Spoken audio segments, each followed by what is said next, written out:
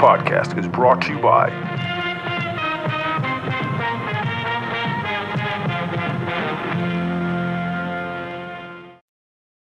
This episode is brought to you by Paramount Plus. Get in, loser! Mean Girls is now streaming on Paramount Plus. Join Katie Heron as she meets the plastics in Tina Fey's new twist on the modern classic. Get ready for more of the rumors, backstabbing, and jokes you loved from the original movie with some fetch surprises. Rated PG-13. Wear pink and head to ParamountPlus.com to try it free.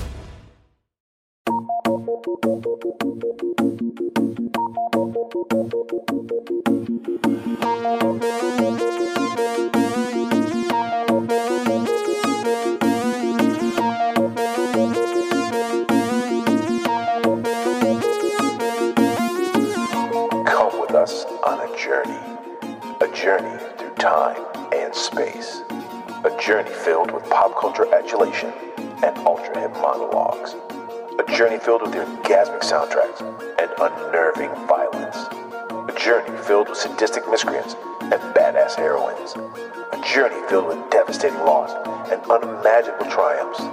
It's a journey filled with nerve-jangling moments and breathtaking visuals. It's a journey through the vast and ultra-cool filmography known as the Tarantino-verse. But just how much of this universe do you truly know? Come with us as we take a deeper dive into the Tarantino cinematic universe. So steel your mind and bolster your nerves, because your journey begins now.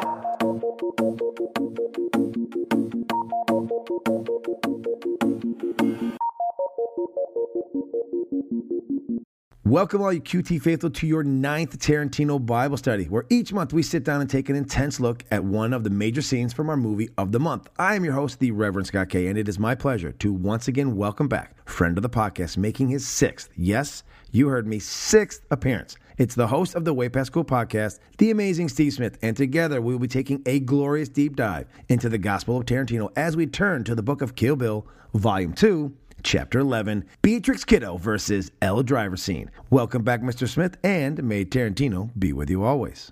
Hello again, Scott. It's been a very long time. Yes, less than 24 hours, but here we are. Here we are. We are back again. So this is number 6 for you. I know. And sadly, possibly the last on this first season. But then again, I never say never, because who knows what could come down the road. But yeah, you've been on 6 times. And it's pretty impressive. You've done 3. I'm very, very privileged to be here once again. Well, you know, as I said in our very first episode, you were a huge supporter of my old podcast, the Watch Us or Die podcast. We interacted on Facebook a lot, and so I thought it was proper to bring on the one person I really wanted to bring on in our last podcast. And here you are. You've made 6, 3 Bible studies, 2 worship services, and the birthday celebration. So you're damn near a co-host at this point. Well, part of the family at least. Yeah, you're at least in charge of the altar boys here at the Church of Tarantino. I don't know if I like the sound. I don't know if I like the sound of that. I don't know if the altar boys like the sound of that either. Oh, God. And now it's time to open your Tarantino Bibles to the book of Kill Bill, Volume 2, Chapter 11. Yes, this is such an amazing scene. So I rewatched it again like 3 times today. And as we recorded yesterday, which for you folks will have been 2 weeks ago since you heard us talk about the glorious fight of Vernita Green and the bride. And the reason I titled this one Beatrix Kiddo, because at this point we have learned that her name is in fact Beatrix Kiddo by the time her and Elle fight. So we no longer have to call her the bride. We now know her as Beatrix Kiddo, which is a very interesting name, and I have yet to find anything as to why he named her Beatrix Kiddo. Do you have any insight into this interesting name for the great character, the bride? I almost wish she was just always the bride. Well, obviously, I guess the Kiddo part, if that is indeed her actual surname, it's just a kind of, obviously, he calls her Kiddo anyway, and you just think that's a term of endearment. Because you know, you just think of it as a term of endearment. Yeah, but that that's actually true. Is her name. Her actual last name. That. But the Beatrix, I don't know what that relates to at all. I know, because it's a very older name, like a Beatrice. You know, like Beatrice is like an older name, and people used to go by B. But Beatrix is an interesting fucking name. Actually, both Uma and Quentin came up with the name Beatrix Kiddo. Uma came up with the first name having previously worked with someone named Beatrix, while Quentin came up with the last name of Kiddo because that's what he calls women he really likes. He calls her Kiddo. Which is then funny because now when you think of it in context, when they kind of use the old Serial tagline, but technically it's kind of using her name when they Silly Rabbit tricks her for kids. You know, there's a little bit of a lean into that as well. I never thought of that. I never thought. Yeah, very good. And the thing about tricks are for kids. Beatrix Kiddo. Thank you very much, folks. This is the end of the Tarantino. Hey. We're done. We've done it. We've solved the riddle of life. There it is. We've done it. Thank you, folks. No, that was he good. gets a gold medal for that. Yeah. No, that was very good. I never really thought it was more satisfying than the stupid little code word thing they had to do in A Christmas Story where he just finds out drink more Ovaltine. This definitely paid off more that hidden message than the drink more Ovaltine message. So this is just an amazing fight scene between two just mortal enemies. In fact, Uma Thurman and Daryl Hannah did not get along with each other and reportedly instructed hotel and cinema staff to ensure that they were kept separate from each other during the press tour for Volume 1. They were again at odds at the film screening at the Cannes Film Festival and ordered separate areas to be created at the after-show party so they wouldn't clash. When the two women won Best Fight at the 2005 MTV Movie Awards, only Daryl attended. Uma's absence was conspicuous considering she had gone the previous year to collect the award for her fight with Chiaki Kuriyama in Volume 1. But unlike the other one where, the scene starts off with, her pulling up to the house and all that, we get we know at this moment that Beatrix is outside. The bride is outside because she has watched Elle drive down Bud's drive and go into his trailer. Yeah. She has no idea what's happened inside the trailer. I think she's waiting to see if they both come out, maybe try to surprise him. Some part of me thinks that she's probably happy that Bud is already dead when she gets there because she's thinking it might be a 2-on-1 and, obviously two birds with one stone, but... Throughout both Volume 1 and Volume 2, Elle Driver and Bud are the only assassins that Beatrix Kiddo does not cite as having unfinished business with. As a result, neither character was killed by her. Judging by the fight that ensues, I bet she was glad they won't. God, yes. And full disclosure, I literally just finished watching the fight scene again. Isn't it amazing? I said, when her, it opens. She grabs the sword. When you go to the chapter mark, she grabs the sword. Yeah. She's got the money. She's opened the door. Her eyes light up, and all of a sudden, B just comes in, kicking her in the chest with a flying double fucking sidekick, and just bam into the fucking trailer she goes, and we are in it. We are in it instantly. There's no build up. It's just there. Yeah, it's the OSIO moment, the oh shit, it's on moment. It's just, groin kicks, headbutt. Yes. What we learn right off the bat, which we kind of talked about a little bit before, is it's nearly impossible for either of these ladies to unsheath the sword inside the tightness of this trailer. And I love that Quentin Tarantino and the stunt choreographer, how they choreographed this to use some comedic elements of the fact that, especially Elle goes to pull the sword out. She's halted by either the wall or something's to the ceiling. Something blocks her from unsheathing it, which gives B a chance to even the score up. Both of them are just very restricted in what they would like to be doing. In fact, in the original script, the fight between Beatrix Kiddo and Elle Driver was supposed to resemble her fight with Oren Ishii. Quentin Tarantino revealed in an interview with Entertainment Weekly that he changed it the day after catching a showing of Jackass the movie at the Alamo Drafthouse in Austin, Texas. He wanted the fight scene to have a more chaotic feel to it, just like the stunts he'd saw in the movie Jackass. Talk about that, the restrictiveness. It even has to go to split screen.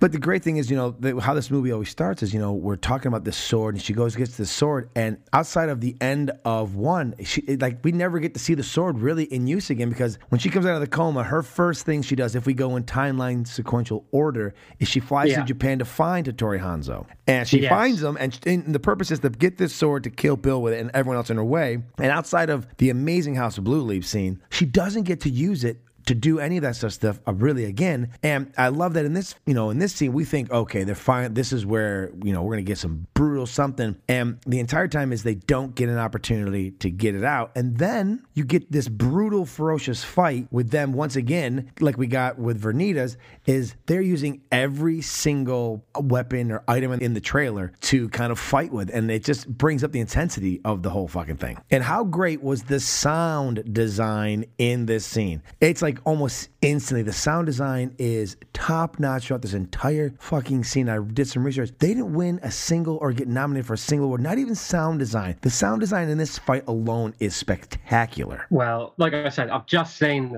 watched the scene again, literally, 10 minutes ago or so.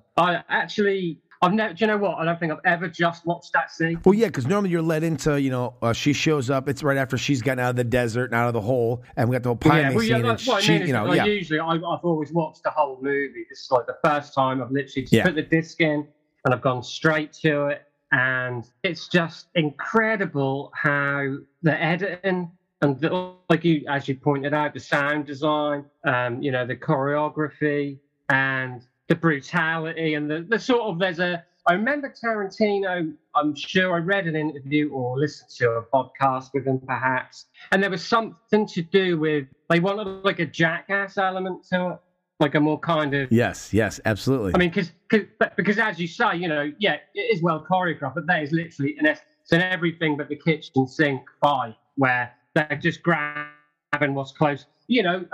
Elle Driver gets thrown through that wall. After the first opening, she kind of breaks off the old TV antenna, which a lot of younger listeners have no idea what the fuck that is. And she's like whipping her in the face with the fucking thing. Yeah, and like she does that flying kick. Yes. Elle Driver does that flying kick. Beatrix grabs her by the leg and just throws her through the wall. And that was very reminiscent when I watched that again today. I was like, oh my God, that's Cliff doing it to Bruce Lee in Once Upon a Time when he goes to kick him, he grabs him and throws him right into the fucking door. It's the exact same move that they both had. Like I said, the jackass element is like, next thing, she's got her head down the toilet. So it's just like every move you could pull in a dirty fight, It's like you say. You're also forgetting that she throws Bud's spit cup in her face.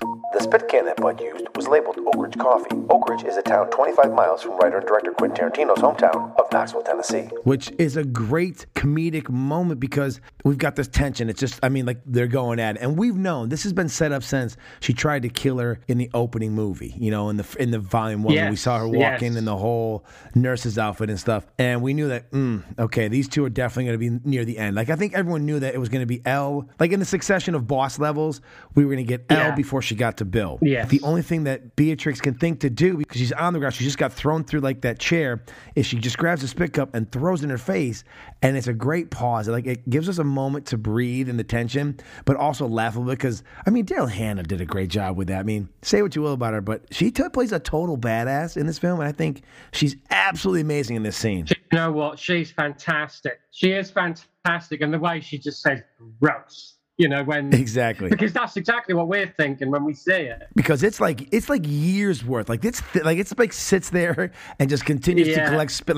It's a lot. Like it's not like he just dipped for a minute. It's like that's the entire time he's lived in that trailer. That's like the dip cup he's always used. And like you say, so like you say, you get that pause, and in that pause, you're thinking gross, and then Elle Driver actually says gross, and she's kind of got this like pantomime villain smirk on her face at certain points in the fight when she's talking about, I'm maybe jumping ahead in the scene here, but when she mentions... That's fine, you want to just give up my good stuff? Go ahead, just go ahead. Oh, yeah, well, she's going on about Pai Mei, what she did to Pai Mei. Yeah. And it kind of flashes back. She's got this really like moustache, almost like a normal moustache twirling villain. Yeah, sort of like she's tied someone down to like the train tracks and is waiting for the train to come. And she's like, haha, what I did to your master and all this. And it's just like, Daryl Hannah is someone who I'm not overly familiar with her because I'm sure, obviously she's great in Roxanne with Steve Martin and Splash, obviously. Yeah. I think that's like her, the 80s was like her real bread and butter. Yeah, I'm sure she's done a lot of great stuff, but I haven't seen a lot of it. But look, it's like we've said before, this is her moment. Like we said about Vivica Fox. Yeah, Tarantino movie is her moment in the sun. Absolutely, because you can't imagine, again, going back to what we said in the previous episode, you just can't imagine anyone else playing that part now. She just, she totally owns that part, Agreed. My last guest, Ryan, he didn't like her in this role. He thought she was the weakest part. And again, I don't know. I really like her as, but again, like, everyone has their own opinion. Like, I'm fine with that. Some people like the way she plays it. I loved her in this, and I wasn't a huge Daryl Hannah fan. I kind of think she's crazy as it is in real life, because when you hear some of her interviews afterwards, you're kind of like, damn, this girl's out of her mind. But she parlayed that out of her mindness into a great role of Elle Driver. Like, she is superb as Elle Driver. Well, yeah, I mean, whether you like her or not, I mean, that's purely subjective, but she gives it everything. You can't deny that, even if you don't like everything, even from the walking in Volume 1 where she's whistling and, she gets all dressed up as the nurse and all of it. She has a totally the gargantuan speech right before this. It's fantastic. Yeah, So, yeah, I mean, I guess that's a fair comment if you didn't like it, but I just think she really delivers the goods in this role. And the fight with the fight that we're talking about, they both just totally sell it. It is just hardcore. It is ferocious. You can feel it. Well, it's even more ferocious than the previous fight. I know it really is, but I think it shows how much they truly hate each other as their characters, is how much they truly have a vendetta against one. Like, they've not liked each other even before the whole betraying of Bill. No, exactly. Because clearly, as we know, Elle has always wanted Bill, and she was always second fiddle to Beatrix. Yeah. And I think she still felt that way after Bill let her stay alive and didn't have her put her down. Yeah, so there's a lot Mm-hmm. A lot of venom. For her. Exactly, yeah. Well, not only that, but think about this, is like you said, I was watching they hit each other in the vagina. There's some cunt punts and vagina kicks and elbow, like 3 to 4 of them in the movie, in that scene, and you're like, man, it's vicious. Like, I give them credit. Again, it's a movie, but I don't think the two of us, if we got in a fight, if one of us punches the other one in the junk, that's pretty much the end of the fight at that moment. We're not going on for 3 more shots to the groin and keep fighting. Like, these ladies are just, they're going for everything. Like, they are just absolute, no holds barred. Everything goes. I'm going to hurt you any way I can. Yeah. So, ladies, any ladies listening, take note. Kick us in the balls. I would also like any of the ladies listening to chime in on what it's like to get hit in that part, because it happens 3 times in the film. Yeah. There's an elbow, there's like a knee, there's a kick. It's like, holy shit, like, that's gotta hurt. Like, it has to hurt. Like, it's like they're kicking a Ken doll and there's nothing in between there. Like, there is stuff between there. Well, she didn't do it for nothing. She did it for, exactly. So I would like to know how much pain does that incur, and could either of them have sustained more than one blow and kept moving forward in this fight? If any of the ladies can put that into words for us, I mean, that's hard enough to describe when it happens to us. So that's the most, unimaginable pain that you can. That's hard to describe. Yes, absolutely. So when I see that happen to them, I was like, God damn! Like, every time I winced, and they just like kept on moving. Like, it's like, and it's a great part in that fight when Elle comes flying at Beatrix with a flying kick. And she does the traditional hi-ya, and that's just such a moment. Yes, that's it was such great. Fantastic, because it's kind of like what we think of, rightly or wrongly, what we think of when it comes to kung fu. Agree. That hi-ya, and that's just such a fantastic. Because it is comical, and that is deliberate. It is, but she doesn't cheese it either, though. No. There is true anger and ferocity in her hi-ya. Like, it's not done for. Obviously, it's done for some comedic levity. Just to lighten it a tad. Yeah, but she means every moment of it. It's almost like she's playing, like she knows she's heard that before, like a karate movie or whatever, but she's like, hiya, like she's like really into it. Like, she's selling it. Like, she's like, motherfucker, I'm going to kick you through a wall. And just the slow motion of that when she runs at her, and you just see like Beatrix looking at her like in slow mo, and then just kind of stands up and grabs her and puts her through the fucking, right through the wall, right into the bathroom. And then they're in the bathroom together. Like you say, that's when Beatrix flushes her head down the toilet. Yep. So you've got you've got kicks to the groin. You've got like the whatever it is, the little bucket of spit that she's thrown over her. Head's down the toilet. It's all kind of like anything goes. Yes, agreed. Anything you can, and like you say, with the TV antenna, it's like whatever they can, and they pick. And she's fighting with the chair. She's throwing the chair at her. So it's literally like everything is a weapon in this. Well, Beatrix is also fighting barefoot, and Elle steps on her foot with her boot that one time on her toes. Like, that would have broken her foot. Like, I know it's a movie, but like, I thought about that today. I was like, that would have probably ended the fight right there. She would have smashed her toes. Most people stub their toe it's like the whole morning's ruined. Like, they can't even walk anymore. Of the world. Yeah, exactly. Yeah. And she gets like 2 or 3 of them smushed. Yeah. The fight with Elle Driver it's like that, like relatable pain, you know, where things happen. Where, both fight sequences we've talked about, it's very realistic. All right, maybe the catching her putting through the wall is a little kung fu-esque, but the whole fight within there, like, it's all very realistic. They're not both like, you know, like in a kung fu, it's block, block, block, block, block, and then one person lands a blow, like, oh, you know what I mean? It's like, she'll punch and miss, like, you know, Elle tries to kick her, kicks the wall, B tries to punch her, punches through that wall. Like, she punches through the wall, So it's got that kind of element of, there is I wouldn't say far-fetched so much, but there is a cartoonishness to the bit with Agreed. I mean, that's almost like, you know, when she throws it through that wall, you're surprised it's not just like an outline of her body in the woodwork, you know.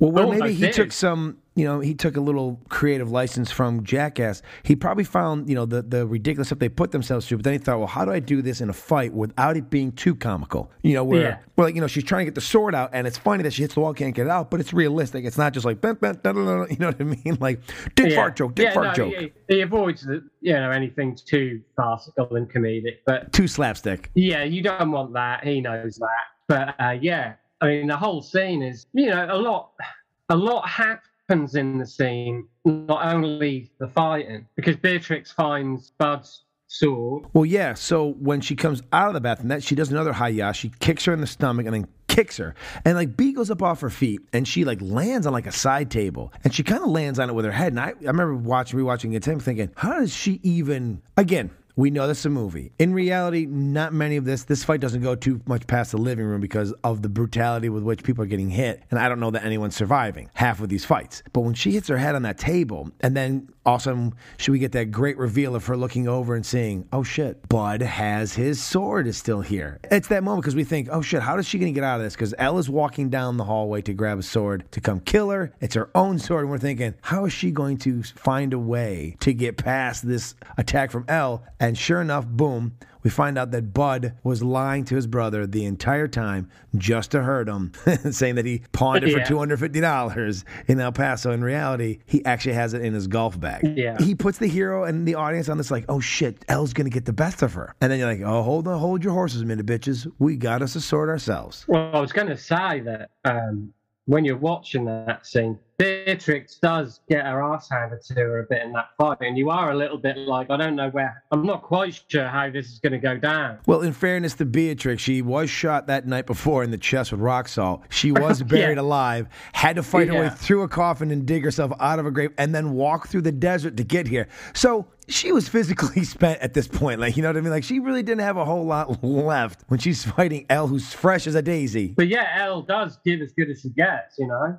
For a time. If we were to go and score this in a boxing match, Elle's definitely winning on points for sure. Elle's definitely winning on points in this fight. Yeah. For quite a while, actually, it looks a little bit like, oh, could she be getting her comeuppance here? You know, like you say, she's been through a lot. Well, you know, it starts off a little even, and then all of a sudden, Elle gets the better of her in the kitchen, in the living room, and then we think, oh shit, you know, here she comes, and then B puts her through the wall and starts kicking her ass in the bathroom, like, here it comes, and then it's like a good wrestling match. The roles reverse again, and we're like, uh-oh, the villain, the heel is on top, and then the last second, we're like, oh no, the wrestler's gonna hit him with a chair, and it's like, da-da, I have my chair of my own that I just saw hidden somewhere. And now they both are there, kind of thing. It's well designed. Well, because when they're in the bathroom, there's, you know, Elle kind of gets the better of Beatrix and tries to climb out of the hole again, and then you just see Beatrix's arm come across and pull her back in. And then she starts to choke her, and then she puts her in the fucking toilet. Yeah, she's fucking her up at that moment. It is just crazy. It's a crazy fight scene, you know, with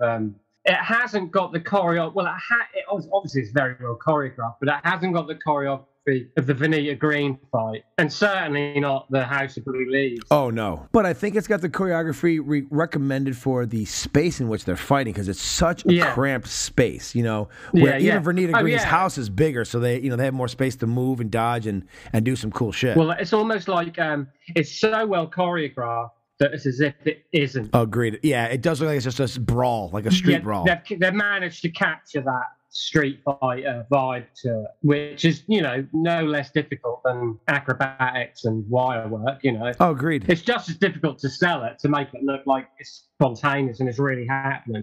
Well, what helps is we both learn and we both know they've both been trained by Pai Mei, so they both know Kung Fu. The real Pai Mei is believed to have been one of the 5 elders of Shaolin who went on to betray the Shaolin Temple, the actions of which led to its burning down by the Imperial Chinese government. The character of Pai Mei was made famous in modern-day Kung Fu films as the unbeatable white-eyebrowed villain prominent in the Shaw Brothers movies that Tarantino loved as a kid. As an homage to those films, Pai Mei appears in Kill Bill. And hardly at all in this moment do they use Kung Fu to fight. The only time they use Kung Fu is when she does the running kick and she gets put through a wall, and then she kicks B in the head when she tries to come out the bathroom. Yeah. That's basically the only Kung Fu used, and they both are trained by this master Kung Fu. Yeah, they've got to put like all the stops here, because that Kung Fu shit isn't going to do either of them any favors. Well, I think it also shows that they hate each other so much that it's just, pure adrenaline, pure hatred. Like, they forget all their training, and they're just trying to rip the other person's fucking head off. They're not doing it's like... It's not like block counter kind of thing. No, it's like you say, it's a dirty fight. But when we do get the sword, we get that great cue the Morricone music,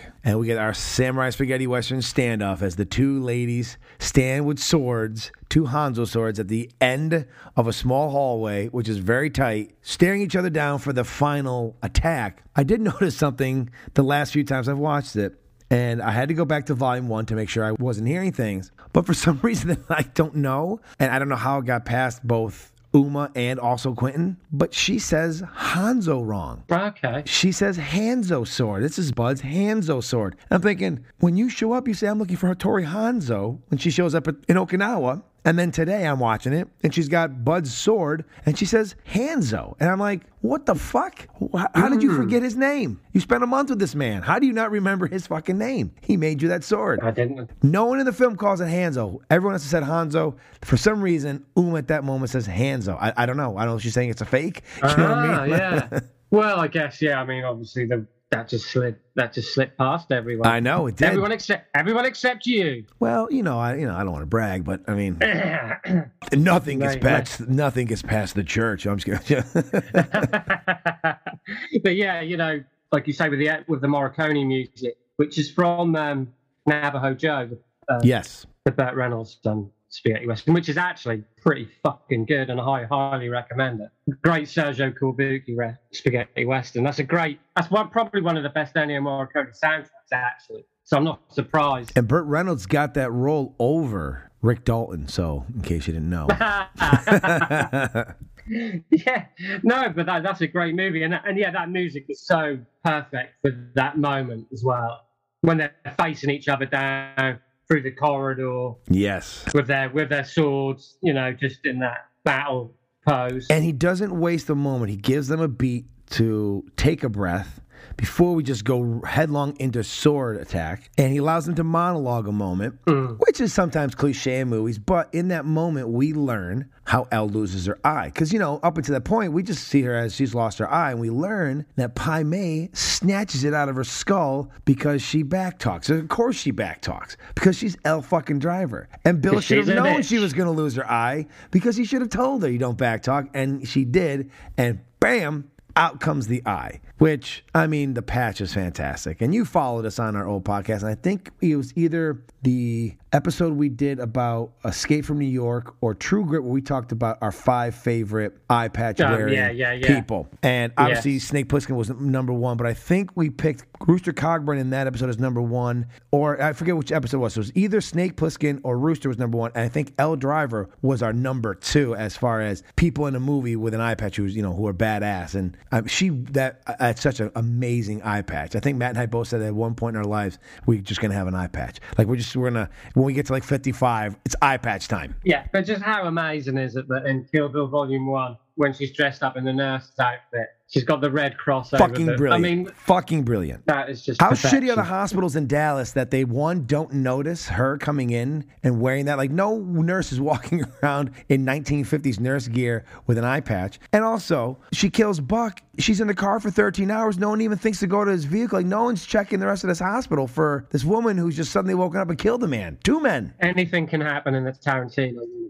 No, I'm not saying it can't. I'm just saying Dallas doesn't seems. I mean, if you want to murder people, Dallas hospitals hospitals seem to be the place to go to have this stuff happen. Just a little tip there for the listeners. That's a little tip from the Church of Tarantino. If you're looking to murder people in the United States of America, Dallas, Texas, inside this hospital seems to be quite the place. I might just have to fly over and take advantage of that nugget of information. There you go. But you have to come over and you've got to put on the outfit that Elle has, and you've got to have the eye patch. There is not a living person who wants to see that. In fact, there's not a dead person even. No one needs to see that ever. Oh, it's a whole different gimp. Oh dear, yeah, no one ever wants to see that. Even I'm feeling a little bit queasy already.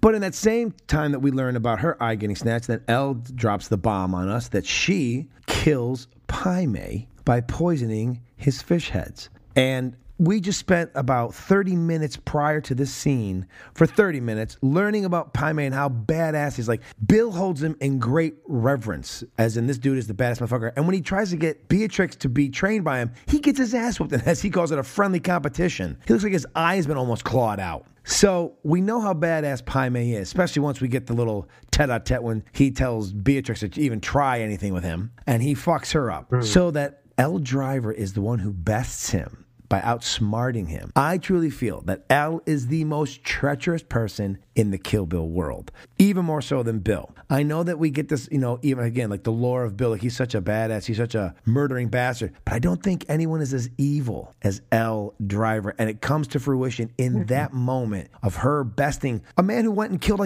his whole clan of fucking kung fu warriors. Like, he goes there because a guy didn't nod back to him, and he kills the whole fucking temple. She fucking bests that dude. She's fucking evil. So here's a thought, though. Is Pai Mei dead? Because I'm just thinking, obviously you see him choking on the poisoned fish heads. Mm-hmm. I hear what you're saying. We don't know that he's dead. I think he is, only because Elle's the last one to see him alive, and I don't think she'd still be alive. How's that? No. That is something that I don't believe Pai Mei would let slide. He would then leave his little mountain and hunt this bitch down and kill her, and then probably kill Bill for having her around. Right, okay. That's a very good point, but you're ruining my idea. I apologize. We're gonna do what we do in America. We're gonna take common sense and throw out the fucking window. Stop with the facts. Let's hear your alternative facts, please. No, it's not that. But what I'm saying is that ruins my idea to add on to our Kill Bill 3 that we talked about. Because what if, Well, what if Pai Mei comes back like a Jedi in glowing form? This is what I was gonna say. This is where I was headed. I mean, from the legend of Pai Mei, he pretty much is Yoda. He's just an evil Yoda. Like, Yoda lived like 900 years, and like this Pai Mei thing happened like in the early 800s. Exactly. Like, it's crazy. He's alive forever. Exactly. So some form of reincarnation again. Or what I'm thinking is, like, we were. I mean, I'm going way off track here, I know, but when we said that, like, Beatrix sacrificed herself to save her daughter and Vanita Green's daughter, but then they get outnumbered and outwitted by Elle Driver, the mastermind, the grandmaster kung fu criminal, and then Pai Mei bursts through the fucking wall. It would be, I mean, I'm not going to say no to seeing Pai Mei again. I mean, he's a fantastic character. Saying, I mean, we only assume Pai Mei's dead because Elle Driver said so, and she's a fucking crazy bitch. I hear what you're saying. Don't listen to the liberal media agenda. Pai Mei lives. Ask Q. We've got our own Q conspiracy here on the Quentin Tarantino podcast. Well, during this moment, and again, you don't notice it because we're so enthralled in what's happening, but it's completely intentional. As she's telling the story, the camera continues to push in on Elle Driver, centering on her good eye. Really subtle foreshadowing of events to come. Wow. Again, like I said, like we talked about the last Bible study. It's when you sit down and actually start to study a scene and not just watch it for its entertainment value, you start to really break down and see the things that are intentionally happening right in front of your face that because you're watching it in entertainment purposes, you completely fucking miss, but are completely, totally intentional. Yeah. So what was it? Beatrix pulled someone's eye out in both Kill Bills. Yes. In an earlier draft of the script, Beatrix Kiddo doesn't remove Elle Driver's remaining eye. Instead, Elle was to be killed by having her throat slit. In the final film, Beatrix Kiddo snatches out Elle's last remaining eye and leaves her alive. And that's another thing. It's like, it's one of those moments where, I don't think it was you and I talked about it. I'm trying to think it was myself and Ryan, or maybe it was one of my guests. I'm trying to remember now. It's just everything goes into one big world. Sometimes in movies, they'll say like, oh, the 5-finger punch. They say something's going to happen, and then of course 5 minutes later or an hour later, it's going to happen. It's like, you should never shoot at that thing at this time of day until like before the movie ends, someone's going to shoot at that thing at this time of day, and we're going to see what happens, right? Yeah. Like, we're never going to get that non-thing. But the fact that she snatches it out in the first one, it just lets us know that she can do it. We just think it's a cool thing that's going to happen. You do not think in this moment that's how it's going to end. Yeah, it's foreshadows what's to come. Because as fans, we're sitting there going, oh, here it comes. Here it goes. They're going to cross swords. But we should have already told ourselves. We've just been told in the beginning of this fight scene, this house is too small for sword fighting. It's like your mom's going to yell, take that outside. Don't play ball in the house. Like, you don't sword fight in the house. There's no way this small corridor is going to allow them to, either of them, to do anything with those Hanzo swords at all. So we should have known that it's going to have to end another way. But we don't think that because we're just so giddy. We're like, oh my God, they're finally going to cut each other up. It's going to be awesome. And you were like, kind of thinking, I can't wait till she cuts that bitch's head off. And then all of a sudden we're standing there and they're just like pushing. And then again, we get close up of the faces, both eyes looking at each other. Yeah. And then bam, like a bird picking a worm out of the ground. Snap, got that motherfucking eye. Just pulled their eye the fuck out. I loved it. Loved it.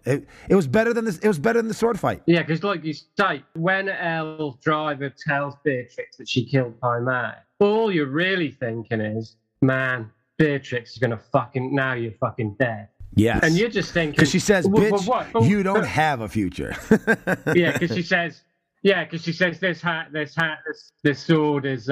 She's like, I'm going to kill you with your own sword, which in the near future is going to be my sword. Yes. She's like, bitch, and she says, you don't have a future. You don't have a future. But what you're really thinking is she's now going to cut you up. Is what you're thinking. And like you say, but she doesn't do that. Now here's my only here we go. Contention. Here comes another conspiracy theory. Well, no, but leaving Elle Driver alive. Really? Well, we'll get into that. So I wanted to let you know, I can't take credit for this bit of information. This comes from someone from IMDb. No, I can't, because if you look it up, people are going to be like, oh, this guy's full of shit. No, fuck him. Fuck him. Fuck IMDb. Fuck him. Do you know what hand she uses to take her eye? Left. Her right hand. Okay. Do you know whose hand that belonged to? Tarantino? No. Think about it. Someone says, this is my hand. And if I want to chop it off right now, I can. Pyme says he owns that hand, which is the hand he strengthens and which she uses to punch through. She takes her eye, like Pyme took her eye, with the hand that Pyme said is now my hand. I'm just saying, the man's a genius, and I want to give credit to the person who thought of that on IMDb and put it in their behind-the-scenes stuff. Fuck IMDb. Fucking. Is that true then? Yeah. Look, has Tarantino come out and said this is for a fact? But does he do anything that's not intentionally thought out? No. Maybe it's a happy accident, but she snatches it with the right hand. The hand he says is his. The hand he says is going to get stronger. That the wood is going to fear her hand.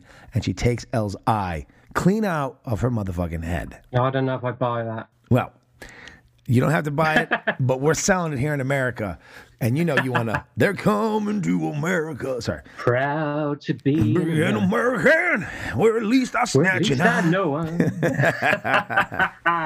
But yeah, to go back to. Well, yeah, but Daryl Hannah then throws herself down, and absolutely fantastic. It's comedic. It's absolutely batshit crazy. Daryl Hannah improvised the scene where after Elle Driver's eye gets removed by Beatrix Kiddo, she goes nuts.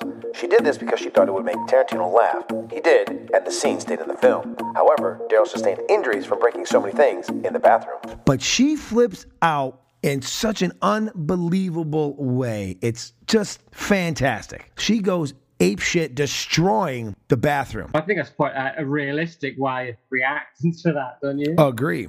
So I'll go to your question you're talking about, because I love that moment. And I thought about it today because I wrote it down as a question. Does Elle survive to fight another day like we think she does for our sequel? Or does the black mamba snake that cowers away from Beatrix when she passes him get her? Because that's the other thing we always forget about. Like, we just forget that 2 minutes before she kicks through the door, a black mamba has just killed Bud and is still in the apartment, in the trailer.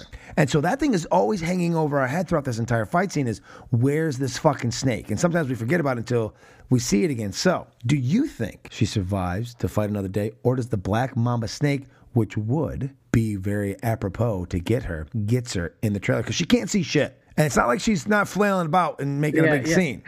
But you know what? That's quite funny because I feel like this is like Tarantino's what's in the briefcase moment in this movie. Like, he leaves like, you decide what happens to her, especially if he's not going to do volume 3. Yeah, but it's not that. I just find that a very, admittedly, it's quite minor. I just find that slightly odd that Beatrix doesn't kill her herself. Well, let's go through the actual events that we're leaving her to. She is now completely blind. We can easily assume that she's going to now take the Thunderbird that's out front, which is a sweet fucking car. She's going to take her Thunderbird and drive off. So she is blind, has no way to get out of there, is trapped in there with one of the most deadly snakes in the world that she can't see. She's in the desert and has no way of getting home. How does she survive? How does she actually make it out of there alive? Without the elements getting her, without just dying. Like, she's not, she can go wandering off, and in a few minutes, unless she's able to find her phone, and Bill somehow is able to come rescue her, which would be the only way it happens. Yeah, she's able to find her. She's fucked. She is fucked. Like, it's over. But the thing is, this is a fantasy. I get it, but I'm just giving you the elements that are in front of our face. You're bringing reality into a fantasy. And your facts, you liberal sons of bitches. Yeah, Jesus. But I hear what you're saying, and she has got her phone. Yes, but again, can she find it? I don't know where it is. Well, she's one of the best trained assassins in the world. I'm sure she can find a fucking mobile phone. Okay, but now she's searching around. Again, keep thinking we're talking about. She's searching around this trailer.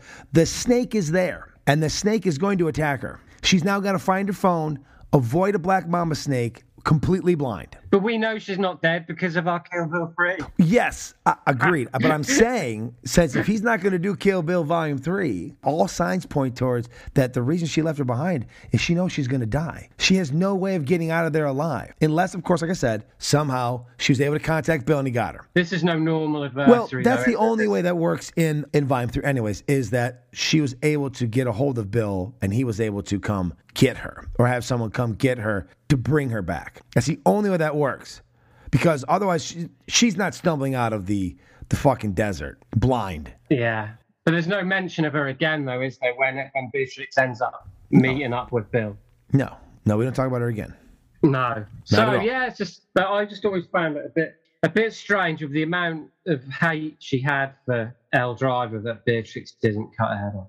Again, I think leaving her blind and going to die in a horrible, long way, or even through the snake, I think she feels that she's kind of one-upped her. Almost as if death is too good for her. Like a quick death is too good for her. Yes. She deserves to suffer. Like, which is funny, which is what she says. She must suffer to her very end when she tells Bud to bury her, when she's going to bury her in the ground. She must suffer to her last breath. And I think that's exactly what she's getting the turnaround. I think I'm just an indiscriminate gorehand, and I just wanted to see her get a head cut off. But that's a whole nother story. But yeah, well, so that's maybe our Volume 3 will come to life and Pie Man will come back.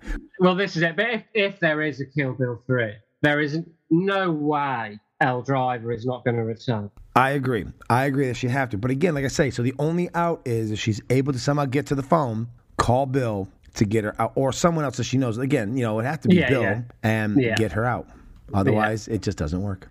Yeah, no, you're right. Yeah, okay. And then we basically get... we get a great ending. She just walks out and that door just slams and go to black. I love that it just slams like a gunshot and just black. Yeah. And that's it. Again, Tarantino's a master of this. Is you go into this film, both films, one film, but the two parts of it, you think she's going to get revenge on all 5 of them. At the end of the day, she only kills 3 of her own hand. She leaves one possibly alive, and one is not killed by her. True. Very, yeah. He doesn't take it the way that you, like a normal revenge film cliche from Hollywood would go, is that person gets revenge on everybody, and at the end, there's no, I mean, we're not surprised by anything. It's not like something, you know, a great revenge story would be like, you're going to get revenge. It's been like 10 years. You wake up or you've waited all this time and you go to find the person and the person has died of like cancer or someone already got to him first. Like leaving you unfulfilled with your revenge and still like needing to quench it. Like that would be a cool fucking revenge film where you don't get what you want. Yeah.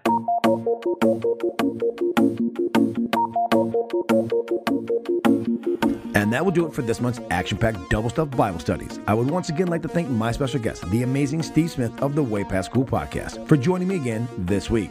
Now, you can find the link to Steve's podcast and his socials in the show notes. And as always, you can become a member of the Church of Tarantino by following us on all our socials, which can be found in the show notes as well. Now, for those of you who have the steely nerve for it, join me again next week as I combine the 2 Kill Bill worship services from earlier in this month into one long The Whole Bloody Affair episode. For those of you who do not possess the steady hand of a salty dog, then please join me again in 2 weeks as we have our first female special guest, as Miss Sam Aversa, contributor on the Metalcore Nerds podcast and overall badass chica, will be here to help me dissect and discuss the most female-driven movie of QTs to date, Death Proof. So, until next time, this has been the Reverend Scott K.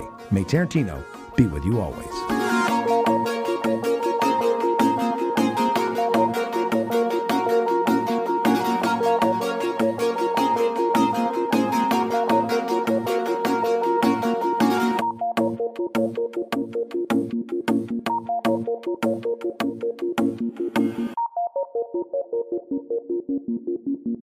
Fucking. This has been a Man with an Exceptional Beard production.